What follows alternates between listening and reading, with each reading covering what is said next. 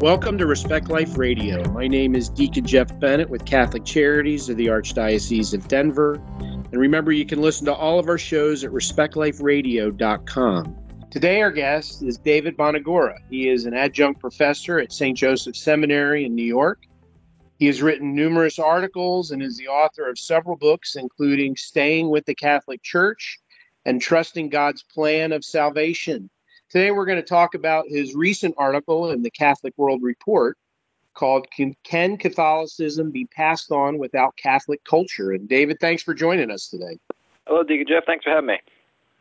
You know, it was interesting. You know, I saw that article and it really struck home when you talk about, in past eras or generations, how Catholicism was woven into really people's lives. It was more than just going to church on Sunday.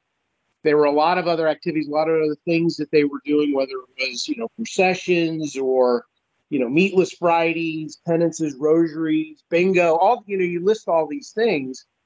And when you think about it, it's really even those who are going to Mass on a regular basis, they really have to make a prime effort to make that integral in their everyday lives, don't they? Exactly. The faith rests on a foundation, and it's easy to think of, when we teach the faith, there needs to be good catechesis, which of course is true, but living out the faith and passing on is more an action of something that it's caught rather than taught. I mean, the teaching is fundamental without question, but nevertheless, it's just the living out of faith. It's doing religious things or religious themed things that help faith grow. Doing those things are really like the soil upon which our supernatural faith rests. So when we grow up with going to Stations of the Cross in Lent, or doing things that are just what family things that are in the parish, whether it be playing bingo or other such events where the church and the faith are central to it, the belief in God flows from those natural activities, just like a flower grows from fertile soil. We get flash forward to our own day where we don't have those things anymore. It's much more difficult for faith to take root because there's nothing supporting the supernatural element. And it's a perfect example, analogy-wise, speak of the sacraments, because the sacraments are physical signs of invisible grace. So in order to have the supernatural grace that God gives us, we need that physical realm in order to transmit that. Likewise, in order to pass on the faith, we need that something physical, tangible, and that would be the culture, a way of Catholic living that is distinct from the world's way of living. And it's through that we realize that the faith is something that we not only just believe, but something that we do and we breathe and live. Kind of reminds you the definition of a virtue, right? A habitual and firm disposition to do good. It's something that's very intentional, right? And that we have to keep doing over and over again so it becomes natural and part of our everyday lives. And bringing our Catholic culture, our Catholic life into a fuller embrace really involves somebody being very intentional about doing that. It's not going to happen accidentally. And you mentioned families, right? It really has to be at the family level. And dads need to step up to the plate and make this part of our everyday lives in the homes, don't we? Well, definitely. And we have all sorts of studies that show how the fathers in particular are instrumental to the growth of faith in their children. If dad takes his faith seriously, the odds of his children taking the faith seriously are much higher than if just mom does, or if neither mom nor dad takes the faith seriously. So passing that on is so essential. And again, it's something, as you said, intentional, something that we as adults and fathers have to be conscious of the fact that, okay, our kids watch what we do. And this is, to go back a minute ago, say it's caught rather than taught. It's not necessarily the lesson on the Trinity or something like that we teach our children that they'll most remember, be most impactful to them in their development and growth of faith. But rather it's stuff that we do, and probably even as adults and fathers, and things that we don't even realize that we're doing that they're observing. Things like how we conduct ourselves in church when we think nobody's looking, or when we're at home, or how are we praying, things of that nature. Do we take those things seriously, or are we just going through the motions? Kids can detect a phony from a mile away. So it's essential that dads, all parents, but dads in particular, be, as you said, intentional in living out of their faith. Well, and especially we mentioned it before the show got started, right? All the challenges in the world today, right? All the attacks on family, all the attacks on marriage, on the patriarchy. I mean, we could go on and on and on. And if we're not intentional, right, we're going to be swept away in the current culture, which is the road to hell in a hurry. And so we really need to make sure that our faith is number one in our life, right? Faith, family, and then go down from there. But if faith isn't number one and we don't hold a high value to it, as you just said, why do we think our kids would? You mentioned in the article, 80%, right, of baptized Christians or Catholics don't even go to mass or are unchurched. And we see that, and it keeps getting worse, right? This isn't a trend that's getting better, is it? No, it's a trend that's stagnant or getting worse and not changing. So in the home, 100%, we have to be intentional.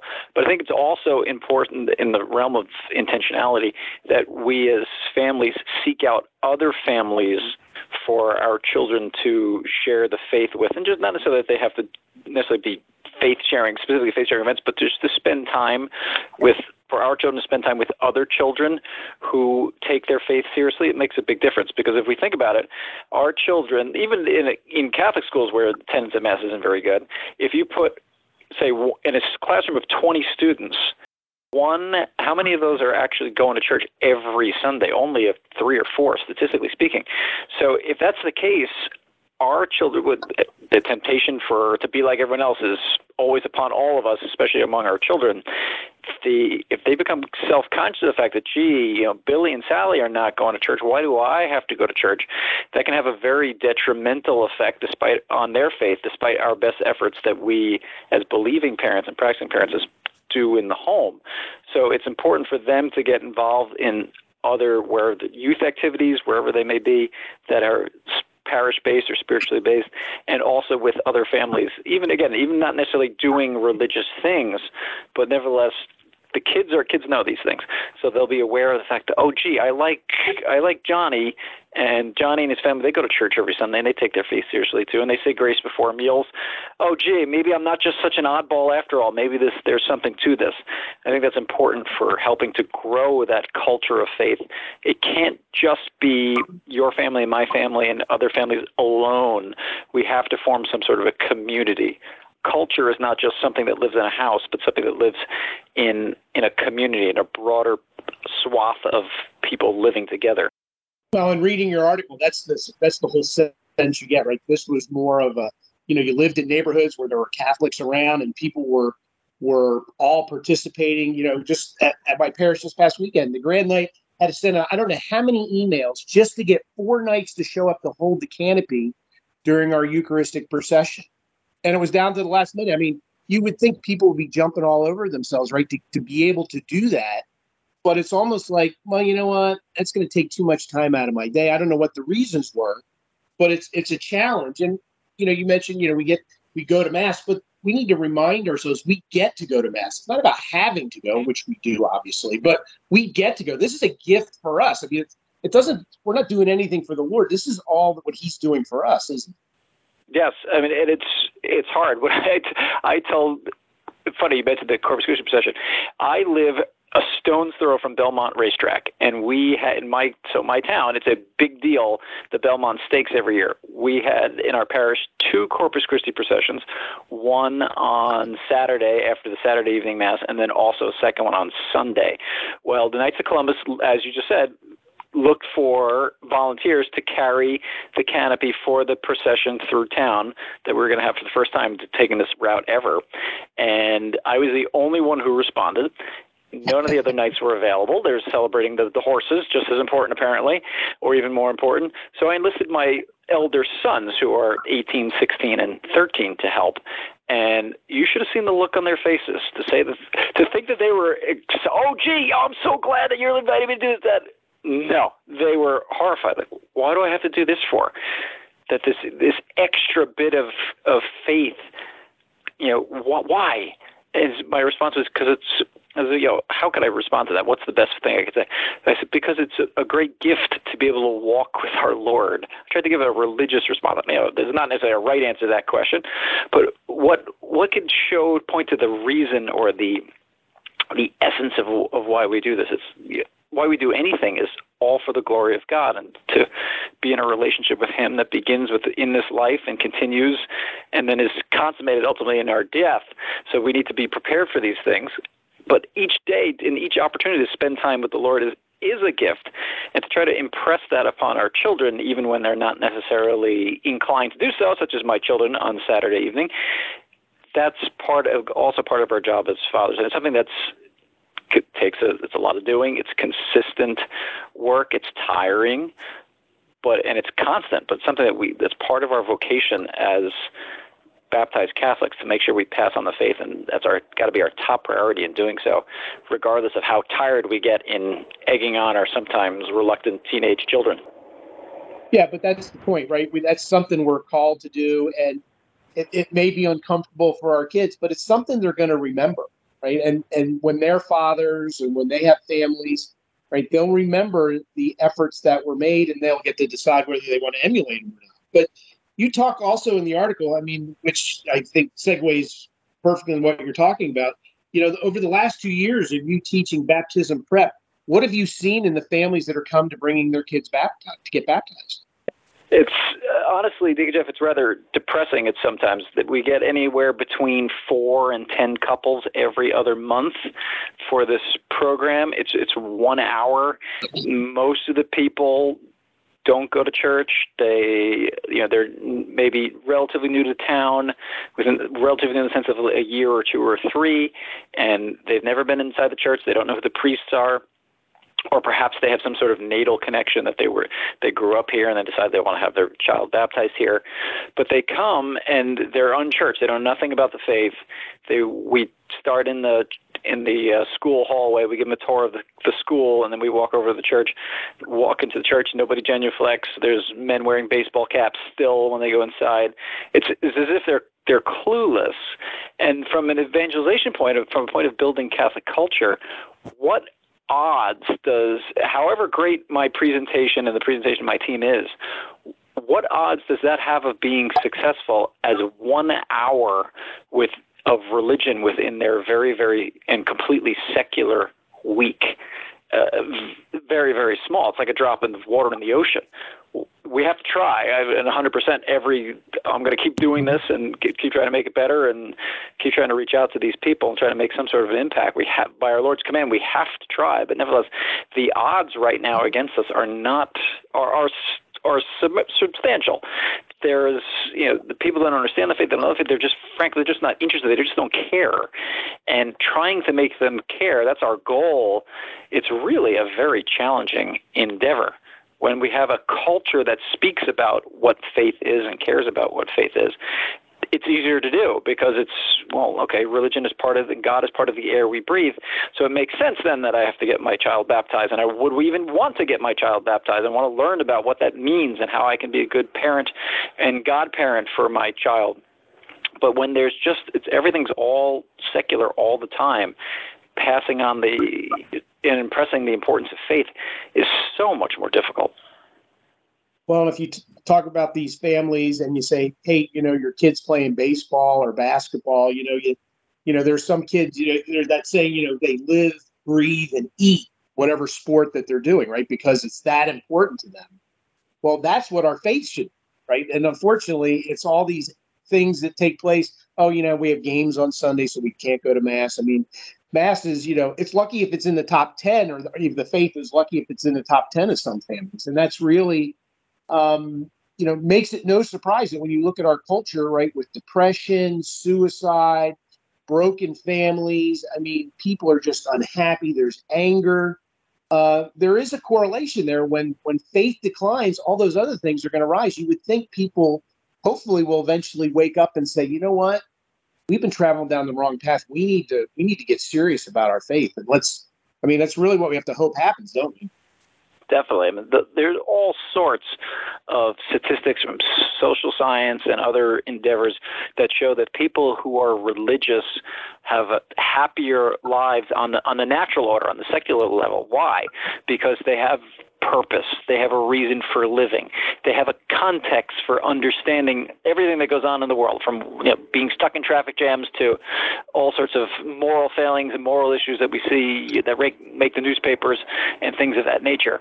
So religion gives so many benefits on just in the regular world, but that message just isn't being communicated, or if it, as much as we try to communicate it in religious circles, it's not permeating into the general culture of people who either, say who go to Mass occasionally or would like to go to Mass, but Billy has a baseball game at 9 o'clock on Sunday morning, so therefore they're just not going to go to Mass.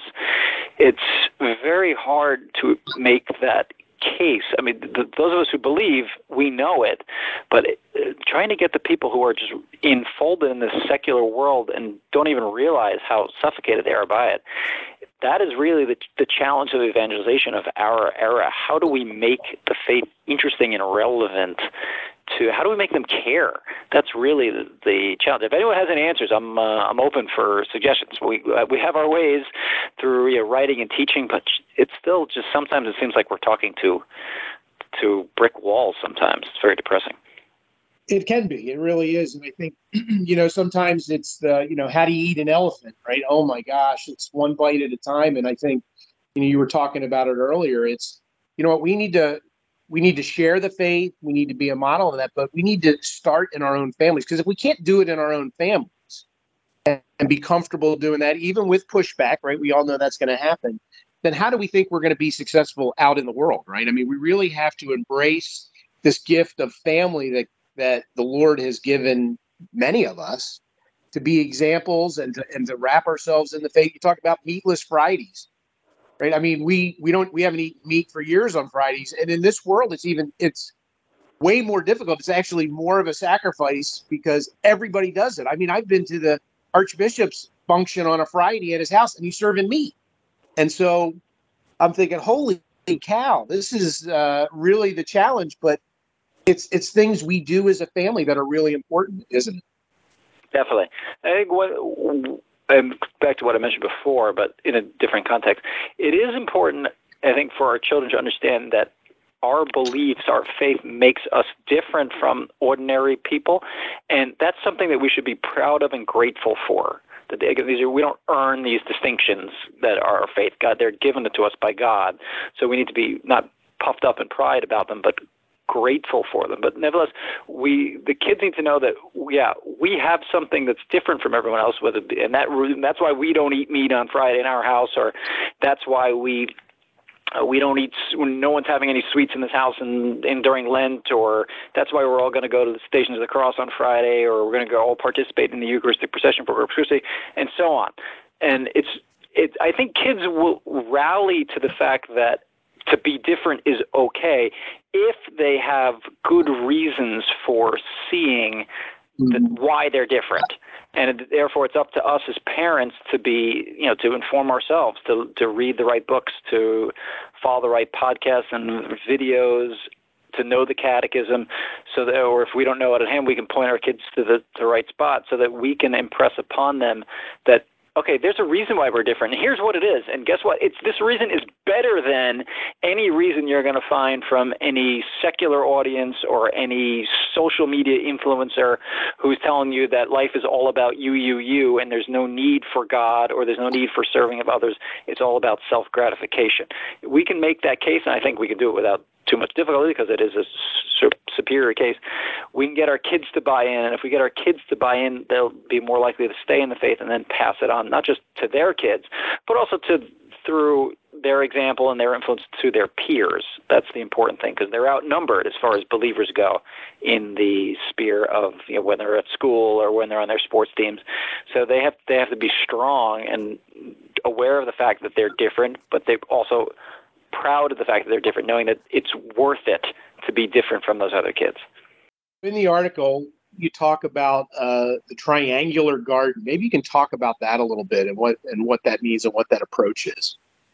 So there's three things I suggest in order to just rebuild this Catholic culture, to rebuild some sort of fertile soil, a common way of Catholic living, so that we can so the faith has something out of which it can grow. And those three things have to work in union, and they have to be cognizant of each other.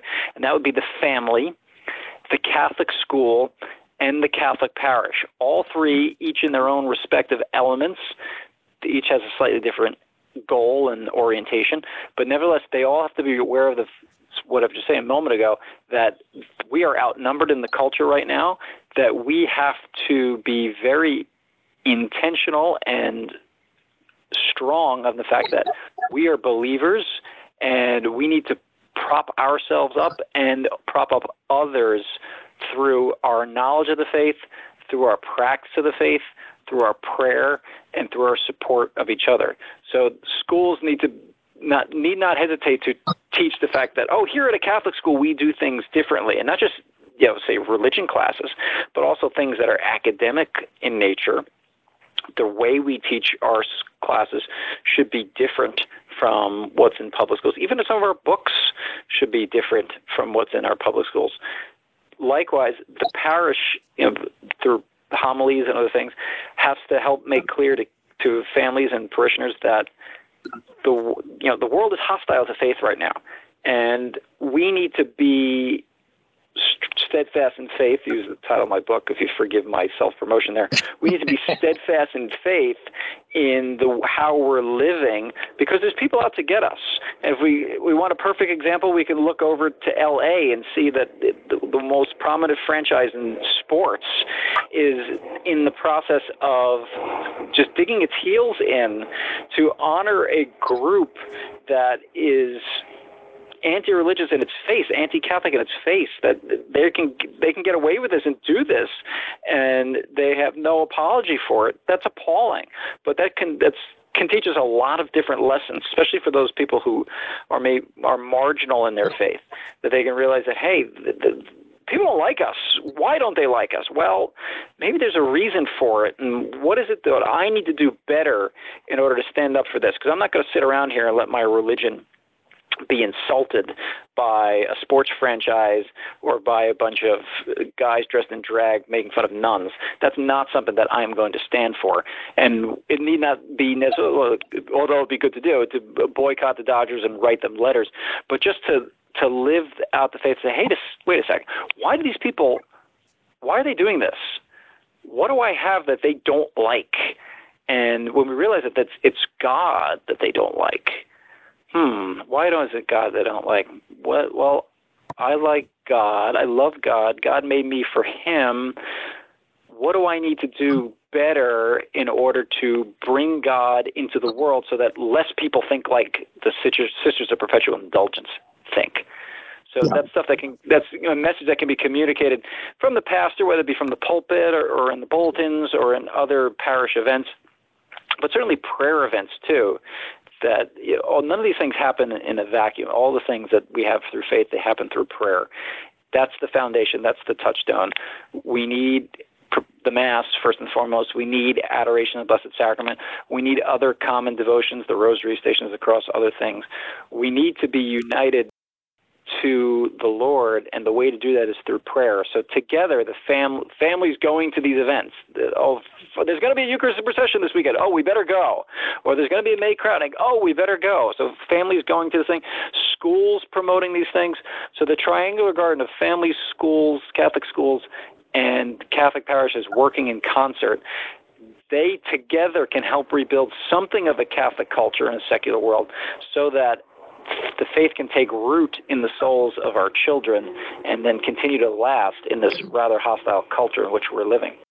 It kind of reminds you of the old saying, right? If you were arrested for being a Christian, would there be enough evidence to convict you, right? I mean, if we walk into people's homes, are there pictures of the Sacred Heart or the Immaculate Heart of Mary, right? Do we have these reminders? A holy water font, right? There's a lot of things we can do in our home that kind of brings it to the forefront and reminds us on a regular basis of who we are and why we do what we do. And then, as you mentioned before, in terms of baptism classes, you have people coming in and you're trying to remind people 1 hour, a week when you're doing the class, or however frequently the class is, or 1 hour a shot, that by the way, you're the primary teacher. right? This is what baptism's all about, and a reminder that you receive these gifts, but you can't blame the church, you can't blame the school, although they need to participate. You are the primary teacher, and if people don't embrace that, it's a real challenge. We're down to about the last minute and a half. David, how can people, get your books? How can people find out what you're doing and keep abreast of your articles? Usually can be found about once a month on the websites of the Catholic Thing and Catholic World Report. The easiest way to find me would be through my website, www.davidgbonagura Jr., all just one big word, Bonagura Jr.com, and I also have a Twitter handle, David G. Bonagura J, because the R wouldn't fit back in the junior there. So you can find me through those places. And your books, Steadfast in Faith, Catholicism, and the Challenges of Secularism, Staying with the Catholic Church, Trusting God's Plan of Salvation, right? They're all reminders of, hey, whatever you do, don't get out of the boat, even though it's rocking, even though there's challenges, even within the church.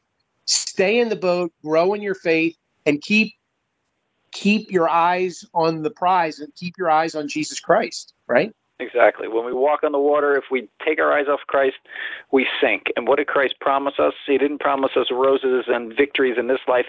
He promised us the cross. And it's the cross is the means to the resurrection. And fighting things like this difficult culture and this awful things like the Sisters of Perpetual Indulgence with the Dodgers, that's part of the cross. That's not easy for us to do, but nevertheless, that's how our Lord chooses to sanctify us. That's his means of crucifying us to the world so that we can share in the glory of Easter. There's no Easter without Good Friday, as unpleasant as Good Friday may be. Nevertheless, we have to do it. That's what he asked. So just like he did it, we do it in imitation of him. Respect Life Radio is produced by Catholic Charities in the Archdiocese of Denver. And remember, you can listen to all of our shows at respectliferadio.com.